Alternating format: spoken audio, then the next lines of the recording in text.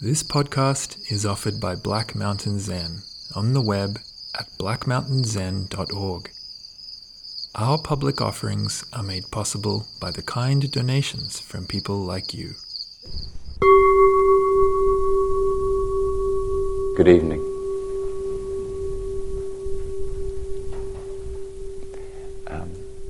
As you may have noticed, this evening we have someone signing the talk, if that's the correct verb.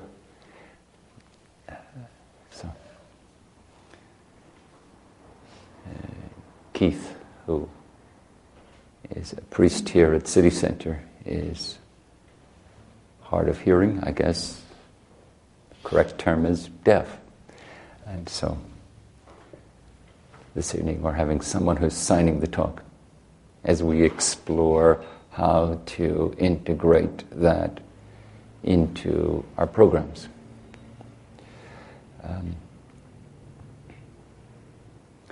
So let's start by sitting for a few minutes. If you would, sit in your Zazen posture. If you don't know what that means, sit in an upright manner.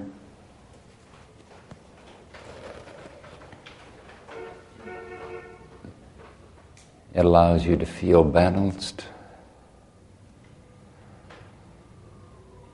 not leaning forward or back, balance from side to side, sense of uprightness, sense of your spine rising up from your sit bones, up your back, past your chest, up your neck, up into your head.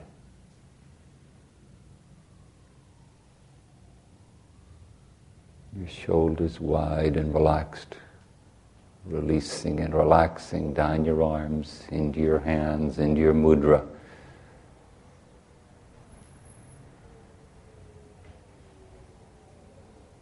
Front of your body long and open.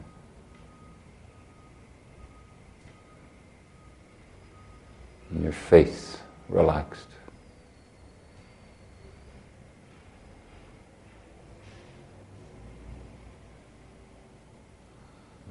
Around your mouth, behind your nose, across your forehead.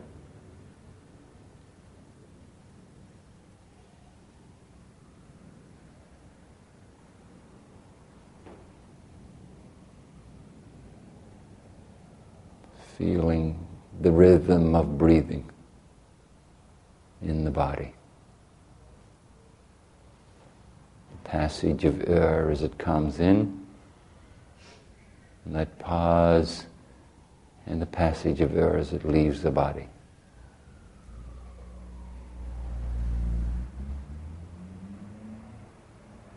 This continual rhythm of breath, the breath of life.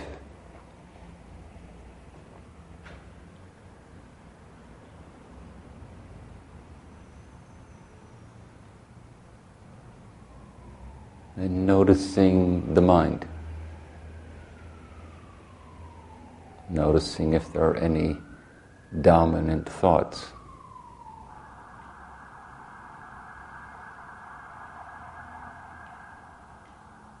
And more subtly, noticing the disposition of mind.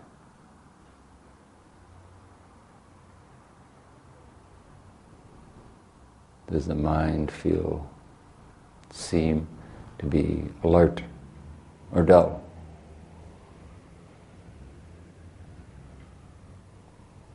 Active or agitated? Relaxed or quiet?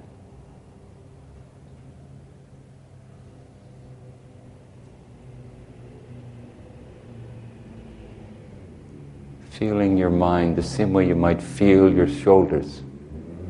Noticing that the shoulders are tense or relaxed. Is the mind tense or relaxed?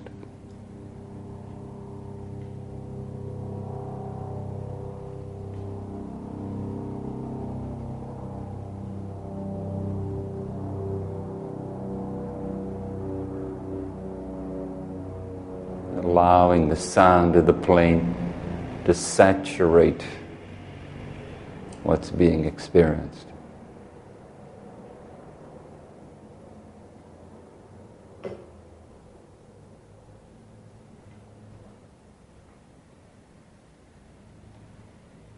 Noticing the shift as it fades.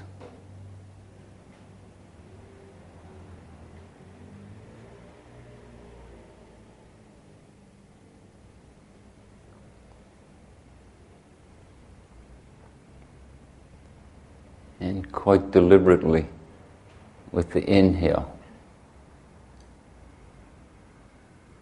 letting everything in.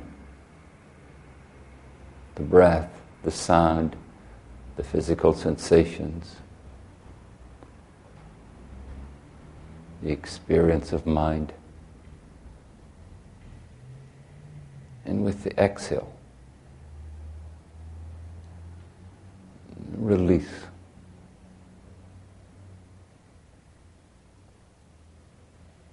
More like surrender than a subtle aversion, a subtle pushing away. More like a sigh.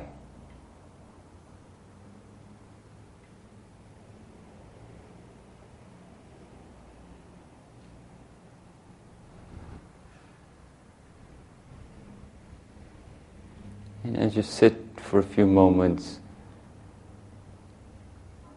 quietly breathing, deliberate attention on the exhale, that quality of release, that quality of letting go with the sigh.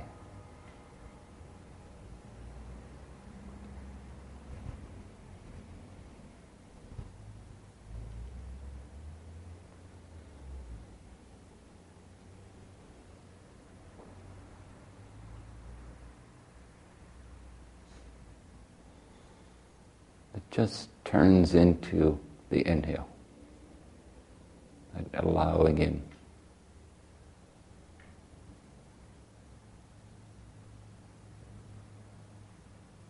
Not trying to suppress the mental activity, the sounds, or anything.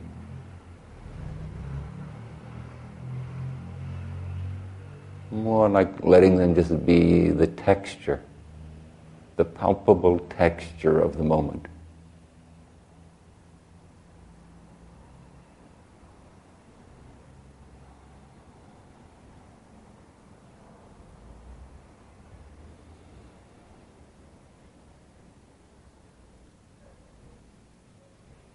Letting both the inhale and the exhale be, so it is. This arises, this falls away. So it is.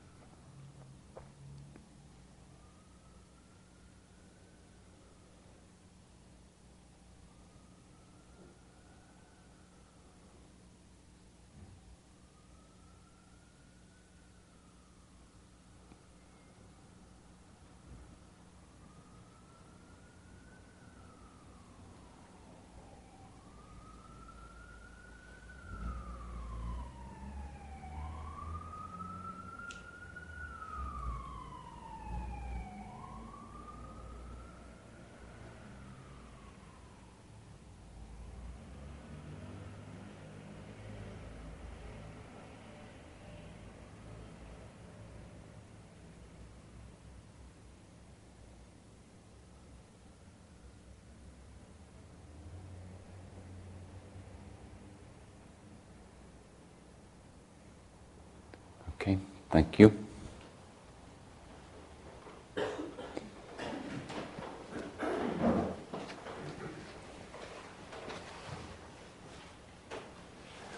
So that's what I want to talk about this evening.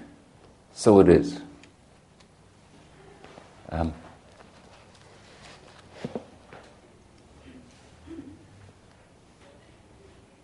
the start of the Heart Sutra it says, Avalokitesvara, Bodhisattva. When practicing deeply the Prajnaparamita, perceived the emptiness of the five skandhas.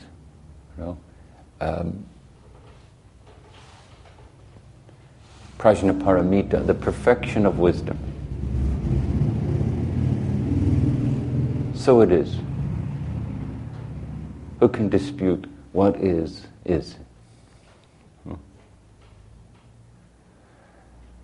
But how deeply ingrained our responses to it are, the way in which we want to comment upon it. We want to subtly shift it one way or another. The subtle workings of attraction and aversion.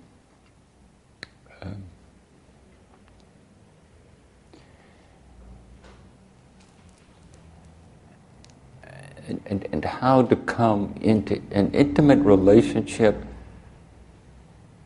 that not just reveals on the level of intellect, but reveals in a deep, visceral level. So it is. And just to make a very simple notion complicated, I'm going to read a poem.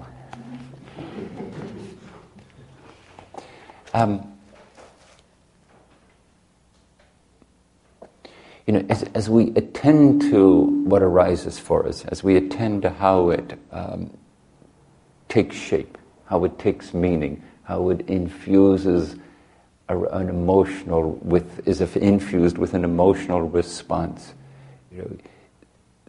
The subjective world comes alive. With all its complexities and involvements. In Zazen, awareness is not so much that somehow they're like a supercomputer, you sit, decipher it all, and resolve it all in some manner. It's more that you sit there with this utter, so it is.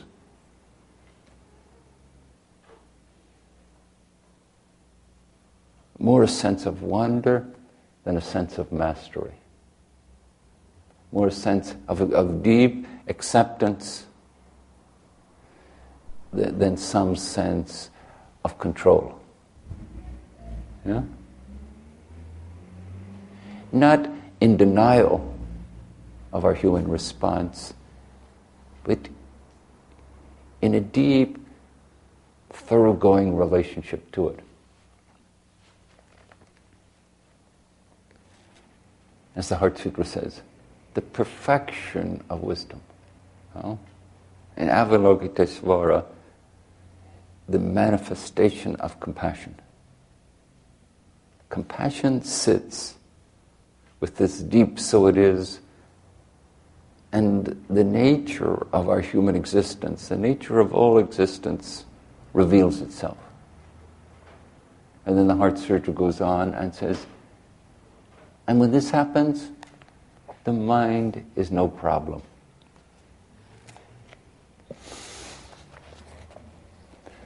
So,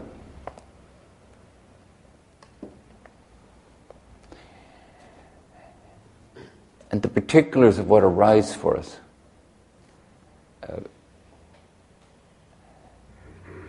they're like a metaphor. They're like a metaphorical expression of the world according to me. How it comes into being in this moment. Maybe it comes into being like when that aircraft flew over I felt a kind of weight and density.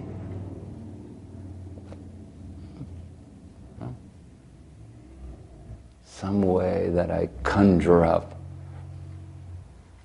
what I'm made of in relationship to a sound. Come into relationship with it. Co-create some sense of being. And how this is the continual activity of our consciousness. Each of us in our own unique way. Not so much to stop that, not so much to decipher it, not so much to bend it and shape it according to our design, but somehow to sit in the midst of it, so it is. Either getting caught up in grasping it, or caught up in aversion to it, or caught up in the stimulated responses to it. Something of this. And so I read this poem because, to my mind, it expresses something of this disposition in the human life. It's called The Words Under the Words by Naomi Shihab Nye. And it says under the title, for Siti Kadra, north of Jerusalem. My grandmother's hands recognized grapes, the damp shine of a goat's new skin. When I was sick, they followed me. I woke from a long fever to find them covering my head like cool prayers. My grandmother's days are made of bread, a round pat-pat, and the slow baking. She waits by the oven, watching a strange car circle the streets. Maybe it holds her son, lost in America. More often, tourists, who kneel and weep at mysterious shrines. She knows how often mail arrives, how rarely there's a letter. When one comes, she announces it, a miracle, listening to it read again and again in the dim evening light. My grandmother's voice says nothing can surprise her. Take her the shotgun wound, the crippled baby. She knows the spaces we travel through, the messages we can't send. Our voices are short and would get lost on the journey.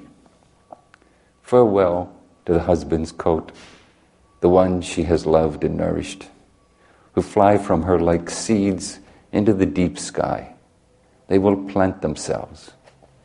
We will all die. My grandmother's eyes say, Allah is everywhere, even in death. When she talks of the orchard and the new olive press, when she tells the stories of Yoha and his foolish wisdoms, he is her first thought. What she really thinks of is his name. Answer as if you hear the prayers under the words. Otherwise, it is just a world with a lot of rough edges, difficult to get through, and our pockets full of stones.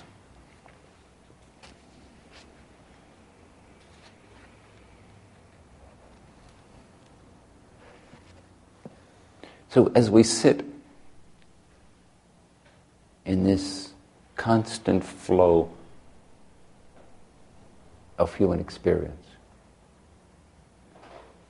to hear the words under the words, and I would add, to feel the feeling of the words under the words, to sense the mental disposition. This extraordinary way, as we become aware of, as we stay aware of the physicality of being, the breath of being, the mental processing of being, the emotional processing of being, something reveals itself.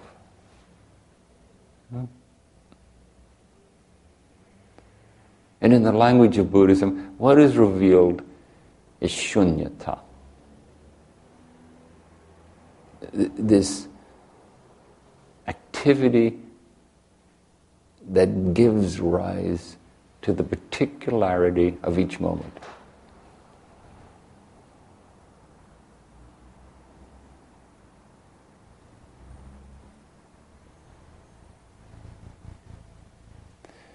I've noticed now, as I teach Zazen, as I encourage people and instruct people to do Zazen, I don't so often mention counting the breath. Counting the breath can be helpful in creating a certain kind of mental acuity. But allowing the breath to flow, feeling the breath in the body, is a wonderful way to connect the body, the breath, and the mind. So the mental acuity is embodied mental acuity rather than something that's happening in the brain. And this catches a lot of the flavor of Zazen. Zazen is an embodied activity. The body practices awareness. In contrast to our usual way of being, where we think of the mind as the primary organ of our being. In Zazen, the mind is not the primary organ of our being. It's a co-participant in our being. And this is a very helpful engagement to help us literally sense the words under the words and the feelings of those words. This deeper way of relating to what's coming up draws us into a more wordless relationship to our experience. And sometimes that's an unfamiliar, maybe even awkward territory. And what prompts me to read a poem like this is not so much,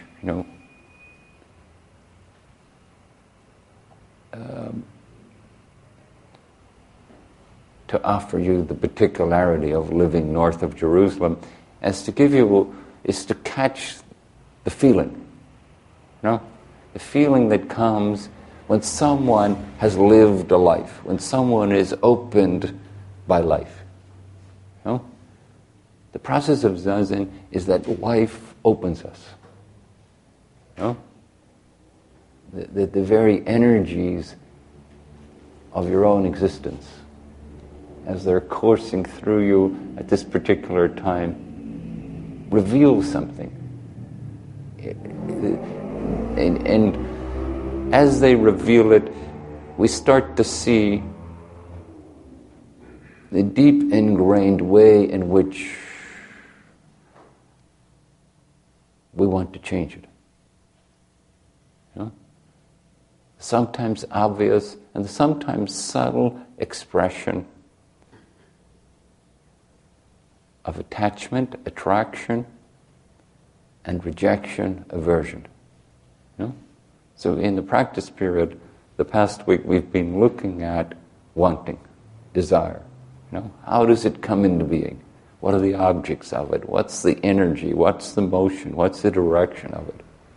And then next week, we're going to look at aversion.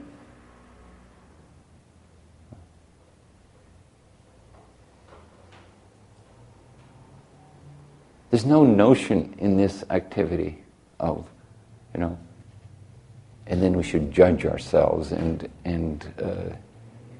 somehow purify ourselves beyond attraction and aversion. And maybe there's some notion to discover how you get lost in either and carried away by them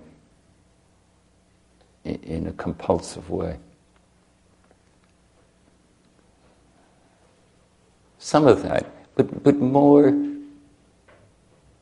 in a way, an appreciation of how the energy of life is directed and what happens when it's directed.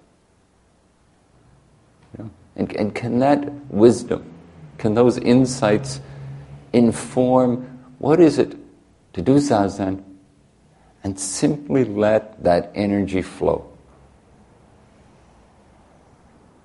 without an agenda to direct it one way or another? You know, what is it in a precise and subtle way to let the mind and the body release and open, let the energy flow, and to just bear witness with Prajnaparamita, with this kind of deep, insightful, so be it. What is it to let that flow and let the nature of existence express itself and be related to both in terms of an illustration of our human life and something beyond our words, beyond our ideas.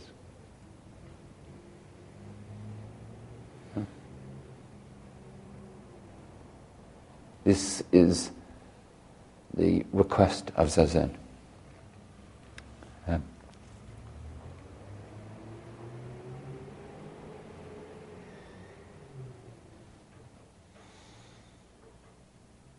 And as we engage this process,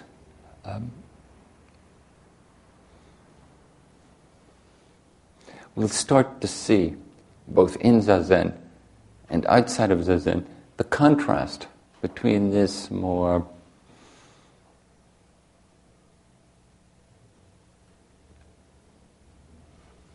profound acceptance of so be it, and the intrigues and demands of what we want and what we don't want, and the way it conjures up the dramas, the intensities, the disappointments, the excitements of our life.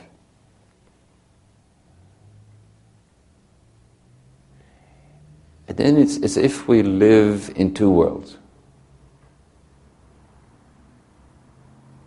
One, this flow of energy. This other, densely particular, complex in its understandings and responses.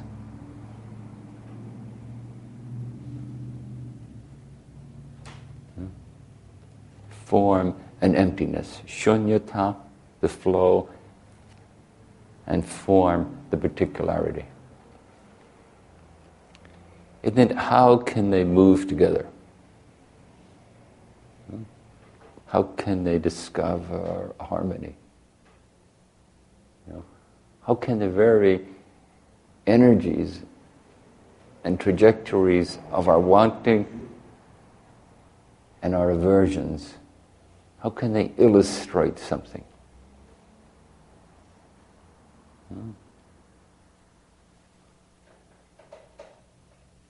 How can life, as it comes through our own body and mind, how can it open us rather than wrap us up in the agendas of self?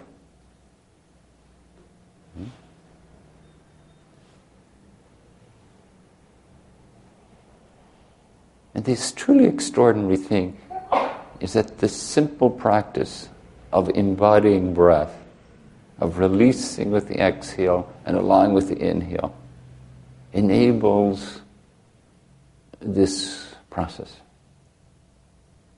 And as it does, so be it.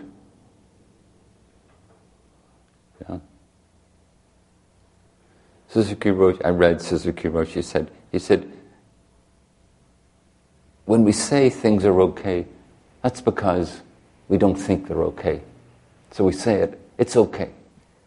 When it is okay, there's nothing to say. There's no impulse to say anything. So this so be it is the so be it we don't say. You know? And so sometimes we fool ourselves because it feels so simple. It feels so ordinary. You know? It's the one we're struggling with and declare with enthusiasm or determination. So be it. Everything's okay. You know? Arising out of some unsettledness. But even this has its own value. You know?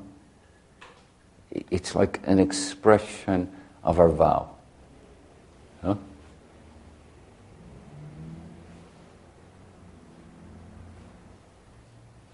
We vow to practice because something in us is struggling with enacting the practice. When we're just doing it, there's nothing to say. There's no need to add anything.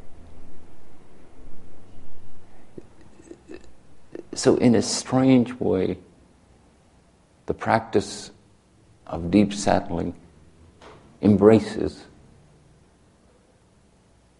the unsettled. The practice of just being the moment opens up and includes all the activity that comes forth in our mind and heart and body.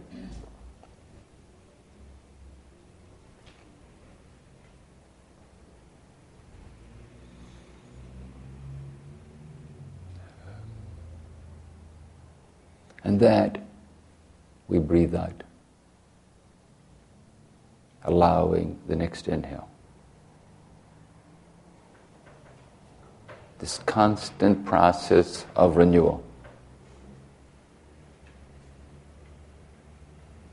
This constant process of release.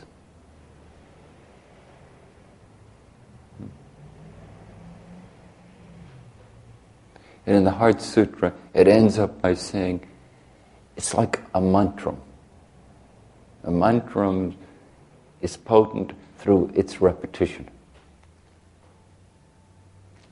The repetition of the breath.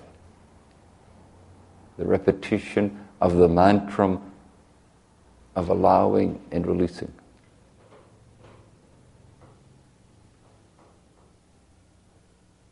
It draws consciousness beyond words. Beyond the understandings, beyond the declaration of okay and not okay. You know, this is Zazen.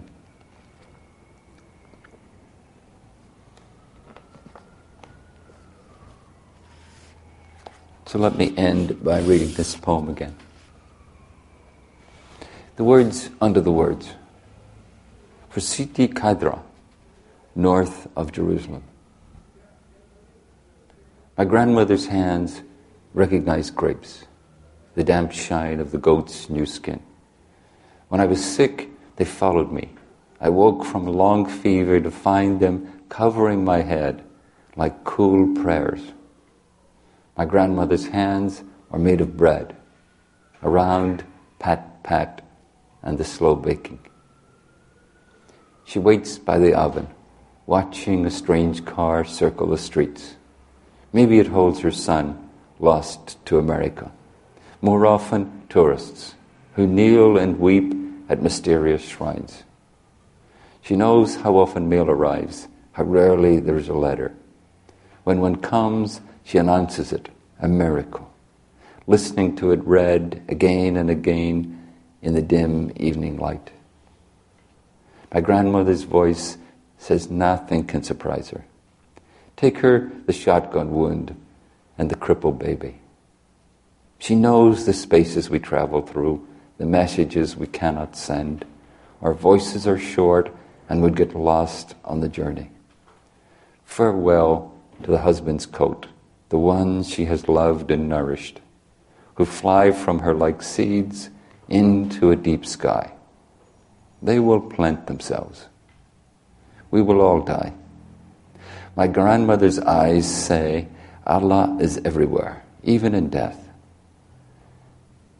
When she talks of the orchard and the new olive press, when she tells the stories of Yoha and his foolish wisdoms, he is her first thought.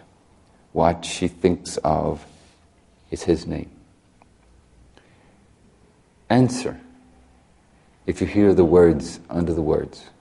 Otherwise, it's just a world with lots of rough edges, difficult to get through, and our pockets filled with stones. Thank you.